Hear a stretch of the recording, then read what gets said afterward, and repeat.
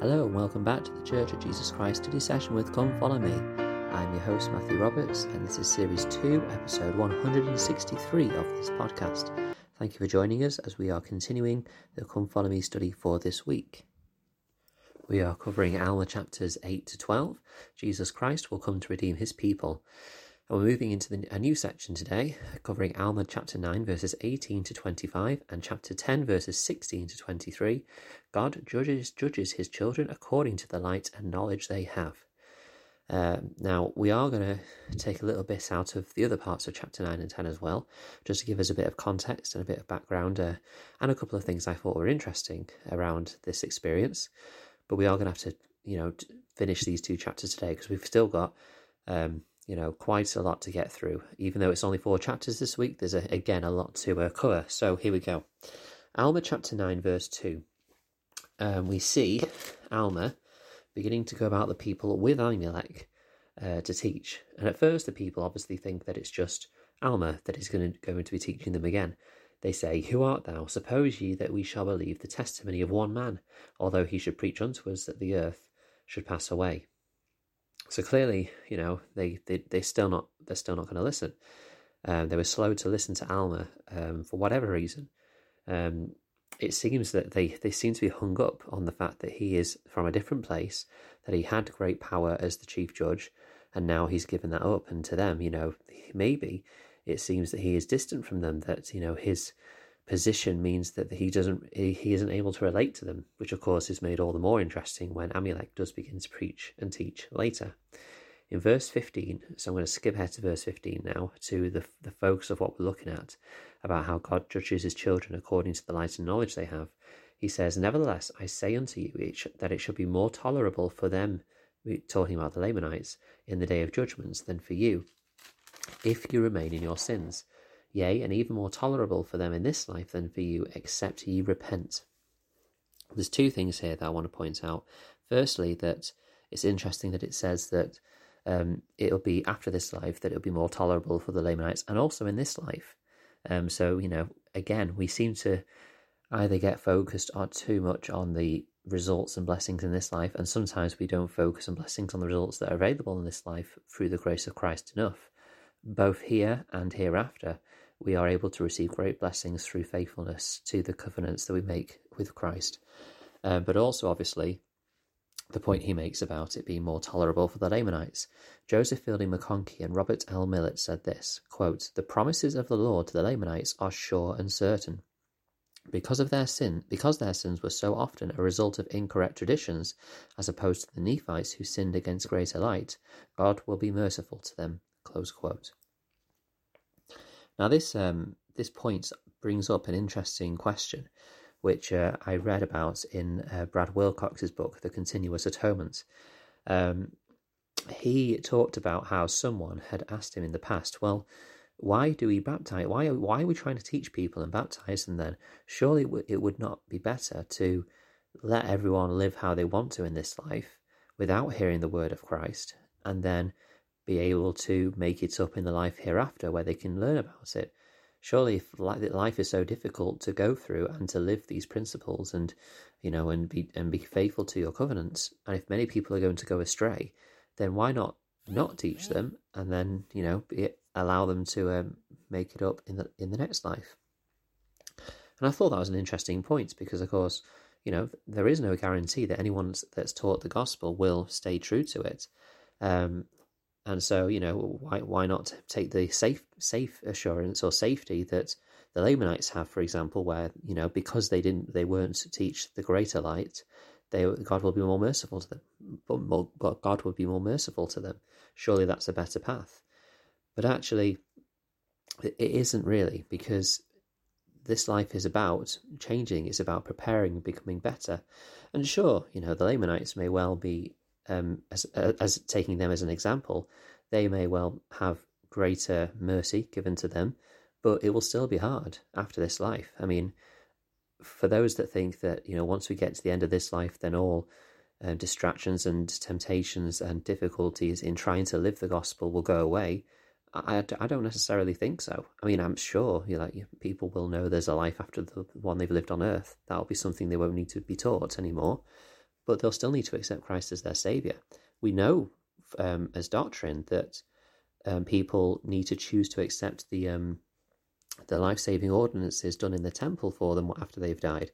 And, if that is a condition that's given, then surely there'll be some that won't accept it. We do not know the full reasons why that is. We don't know for what reason they might not want to accept it when they get to that point, but there is certainly some that seem to that it seems won't accept it. And so the point of, well, why do we teach people? Well, because they will be taught at some point and they will accept or reject it at some point. But if they can learn the gospel in this life, then with the body that we have, with the time that we have on this earth, because we are given time to change, we can make more change and become more like our Saviour in this life, rather than having to start in the life after this. We can get a head start. We can start to make that connection with our Saviour through greater faith, because we haven't seen the life hereafter. So I think that's an interesting point to consider. I don't have the full answer on it. That's just my thoughts, but it'd be interesting to hear your thoughts.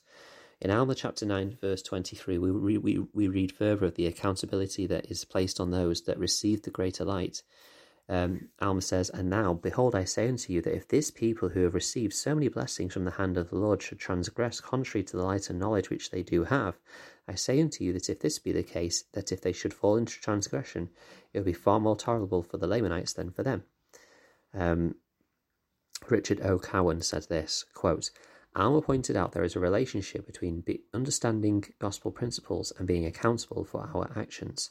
He warned the wicked Nephites in Ammonihah it would be far more tolerable for the Lamanites than for them. Elder George Albert Smith similarly declared, we will not be judged as our brothers and sisters of the world are judged, but according to the greater opportunities placed in our keeping," close quote. Now, for those of you that are kind of sitting there and listening and thinking, oh gosh, I've heard these teachings and I'm not doing particularly great, I mean, that can be a scary thought. But then that is why Alma, before he finishes his words, says these kind of things. For example, in verse 26, he said, "And not many days hence the Son of God shall come in his glory, and his glory shall be the glory of the only begotten of the Father, full of grace, equity, and truth, full of patience, mercy, and long-suffering, quick to hear the cries of his people and to answer their prayers." I'm certain that Alma's message to us, because obviously it was designed for this group, it was very much this is a big voice of warning to you now, and if you do not take heed to this, then there will be problems that come up, rather than the joyful message that we heard in Gideon. But they needed to know just how far down the line they were. But again, in verse 26, he brings it back to, but remember there is the Saviour, and he will have grace and mercy. James E. Faust said this, quote, "All of us have made wrong turns along the way. I believe the kind and merciful God, whose children we are, will judge us as lightly as he can for the wrongs that we have done, and give us the maximum blessings for the good that we do." Close quote. So, we can take great hope in this. Now, obviously, we mentioned earlier that, Alma wasn't really listened to much. And then we switched to Amulek in chapter 10. And it's fascinating what happens when he starts to teach and to testify. Firstly, he says who he is, how he is from among the people. And I love this phrase he says in verse 6, "I knew concerning these things, yet I would not know." I mean, how poetic is that? That is fantastic. He's basically saying that he knew of these things, just like the people he's talking to know of these things, but he didn't really know. He didn't really truly understand. He didn't allow himself to learn. And he's trying to kind of find that common ground with the people. And that is why what Amulek does is so powerful in teaching with Alma. It isn't just because he is the second witness, although that is important in terms of the Mosaic law. And it certainly added more value to their teaching. I mean, it meant that Alma wasn't just cast out, but in fact, people tried to contend with them and talk with them about it this time. But also, it means that he is saying that he's one of them. And in verse 12, the people begin to be astonished because there was more than one person, because he was one of them. To finish, I'm going to share a quote by M. Russell Ballard, President M. Russell Ballard, who said this, quote, "Miraculous things happen when members join with missionaries and share pure testimony with those who are not members of the church. For example, while many people were touched by Alma's testimony in the land of Ammonihah, when Amulek stood to add his testimony to Alma's, the people began to be astonished, seeing there was more than one witness who testified. The same can happen with us today. As we stand together, the Lord will help us find many more of his sheep who will know his voice as we unitedly share our testimonies with them. Close quote. This is why Amulek needed to be found. This is why Amulek was reached out to by an angel, and why Amulek was so key in the teaching of the people of Ammonihah. We will see later that things don't turn out perfectly next week, but we need to understand that there will be many that heard those words of Amulek and were converted because of his testimony as well as Alma's. Amulek then goes on to testify again of what Alma said about the need to repent and the need to change, and how he has done that, which just is fantastic and powerful. Thank you for listening today. I hope you've enjoyed the study session. If there's anything you've been studying, I'd love to hear it. You can email ldsstudysession@gmail.com. You can also join the Facebook group, Church of Jesus Christ Study Session with Come Follow Me. And I would love to comment on, share in a future podcast anything you've been studying, whether it's to do with the Come Follow Me or not.